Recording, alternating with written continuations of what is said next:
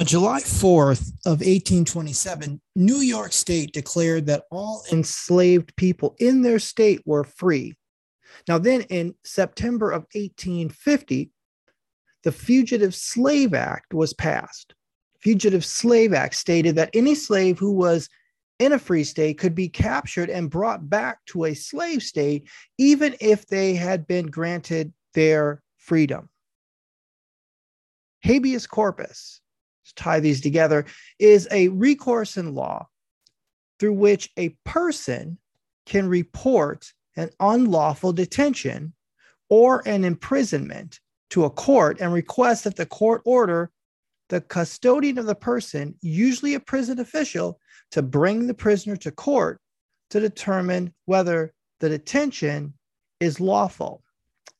And this came into play in New York in the 1850s. There was a couple named Jonathan and Julie Lemon. Now, they owned slaves. Now, the Lemons lived in Virginia. And Virginia, slavery was legal. So the Lemons began to travel. And they were traveling from Virginia to Texas, and they were bringing 8 slaves with them. And Texas was another slave state. So they were going through New York at the time, and this was the easiest route to make it to Texas. New York, as we said at the beginning, was not a slave state. And New York also had a law that said that if any slave was brought into the state for any purpose, would be freed automatically. Now, the Lemons, they had no intent to sell their slaves while they were on their trip. So while their ship was docked in the New York harbor overnight, the Lemons kept their slaves on land in New York. Now, a resident of New York was named by the name of Louis Napoleon, petitioned for a writ of habeas corpus, arguing that the slaves on land in New York were free. The Lemons argued that their only purpose of temporarily being in New York was passage to Texas.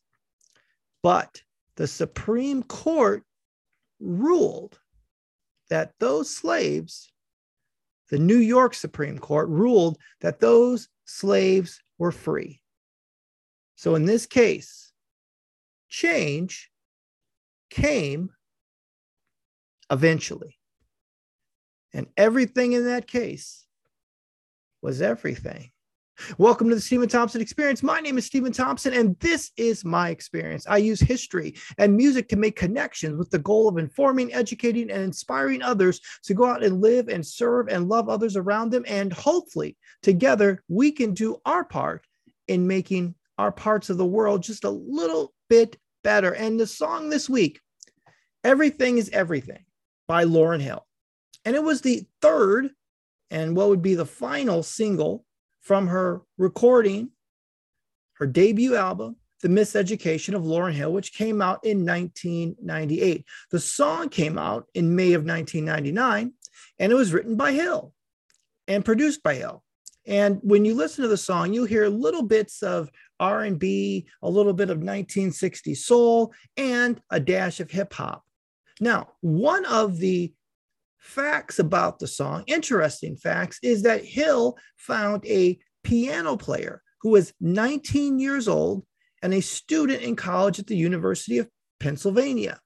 And that pianist was the musician John Legend. He played piano on that album. Now, what the term means is that all is well and everything is going according to plan. Now, facts about this song is she wrote this song to mark the end of 2 years that were very challenging for her. It was the end of her relationship with Wyclef Jean, the Fugees broke up, and she had a temporary loss of faith in God. And she called this perhaps a return to a brighter space. And this song gained a lot of critical acclaim. It was on the top 40 in the Billboard 100 chart. It also was nominated for a Grammy Award for Best Short Form Video. And along with that, it also received a Grammy nomination for Best Song of the Year. So everything is everything. And what she was talking about, she wanted to write this song about injustice and struggles. Let's talk about some injustice and struggle. We saw that at the beginning of the story when we talked a little bit about the case of the Lemmings and their 8 slaves. And the Lemmings and their 8 slaves, that story, the slaves were defended by a young 24-year-old lawyer. And this lawyer would also appear in another case in the 1850s in New York. This was the case of Elizabeth Jennings. Elizabeth Jennings was going to church, and she was a school teacher, and she got on the 3rd Avenue Railroad car in New York at the corner of Pearl and Chapman. And when she got on, the conductor told her to get off, to wait for the next car, because the next car would be accepting African-American riders. But Jennings didn't. She said, I'm staying on this rail car, and I'm going to go to church. Well, she was forcibly removed from this rail car, from this mode of transportation, and thrown into jail.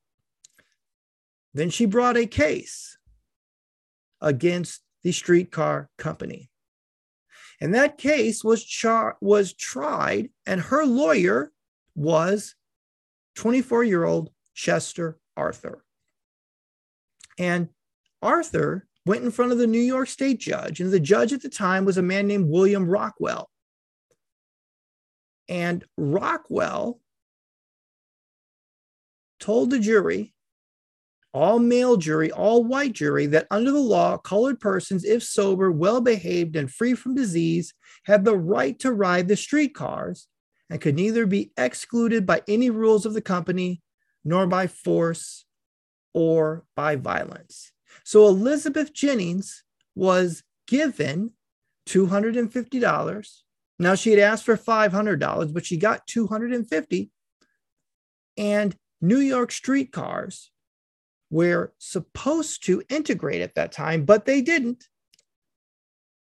So her father formed the Thomas Jennings. Her father, Thomas Jennings, founded the Legal Rights Association to challenge the streetcars who were not integrating, even though his daughter Elizabeth had won her court case. But it took to 1861 for the entire system of New York streetcars to be desegregated. So Elizabeth Jennings, after that time, she continued to teach.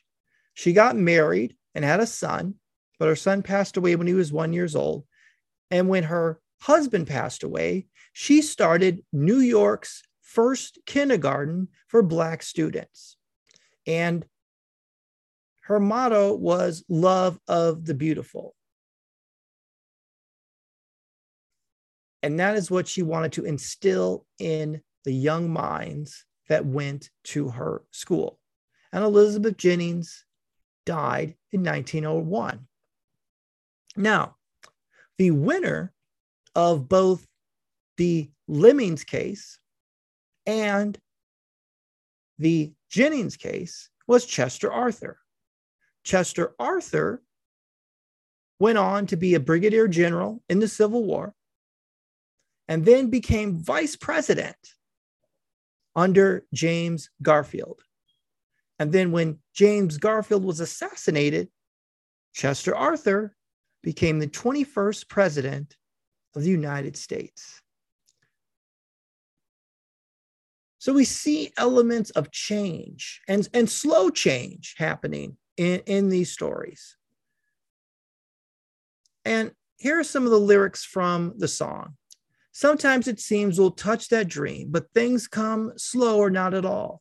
And the ones on top won't make it stop, so convinced that they might fall. Let's love ourselves and we can't fail to make a better situation. Tomorrow our seeds will grow. All we need is dedication. Let me tell you that everything is everything. Everything is everything. After winter must come spring. Everything is everything. Change it comes eventually. The book of Proverbs has a saying, a one sentence saying in Proverbs 16:32. It says, better a patient person than a warrior, one with self-control than one who takes a city. Patience. Patience. The idea of a patient person being better than a warrior, a person with self-control, is better than one who takes a city. That's what the proverb is saying, and it's almost uncomfortable to believe, because we live in a society that I believe honors the warrior and honors the person who takes the city, and we don't actually honor the idea of being patient or being self-controlled. But listen to this for a second. Impatience actually could be harmful. There was a study published by the Journal of American Medical Association that says impatient causes the body to release a stress hormone called cortisol. And that stress hormones stimulate your platelets, making them more likely to clot in the arteries that could already be narrowed and smaller by heart disease. And that process can result in a heart attack. And also, these hormones can cause the body's fat cells to release fat into the bloodstream. So this idea of impatience and rushing is actually very unhealthy for you. So the idea of slowing down and being patient, because change is going to come eventually. You see, winter began on 12/21, and spring began on March 20th, 2022. This is the day I'm actually recording this. Might not be the day that you're listening to it, but this is the day I'm recording it. So that's 90 days. 90 days in between winter and spring. And we can't rush a day. A day is 24 hours. No matter our mood or our to-do list or our expectations. We can be self-controlled, and we can have a sense of urgency by embracing the power of patience. You see, change requires perseverance, sustained effort, even when the outcome doesn't go the way you want it to. Perhaps you're ignored, or you're opposed, or you're criticized, and you acknowledge, in fact, that it could have hurt, or that it was undeserved injustice, or even unjust, like I said, undeserved, like Elizabeth Jennings, or like the 8 slaves owned by the lemmings. But you know what? There is a choice that we have when faced with being ignored or being opposed or being criticized. We can stop and not move forward in our endeavors, or we can continue to move in the direction of the desired outcome that you envisioned when you began your journey. And as Lauryn Hill says, after winter must come spring. Thank you for listening to the Steven Thompson Experience. I come here to educate, inform, and inspire. My hope is that you will decide to lead with the gifts and the skills and the competencies that you possess. Check me out, the Steven Thompson Experience. We have this podcast. We also have a website called the Steven Thompson Experience. All you have to do is type in the Steven Thompson Experience online. Subscribe to my YouTube channel, which is also called the Steven Thompson Experience. I got a great series talking about coffee and creativity and giving you very simple and easy things to implement into your life. I got 2 books, Up the Nose and Back Out Again, and Aquafunkapus and the Macrocosm of Mayhem. You'll find them on Amazon. Take care. Have a great week. I'll be back in this spot next week. See you later. Bye-bye.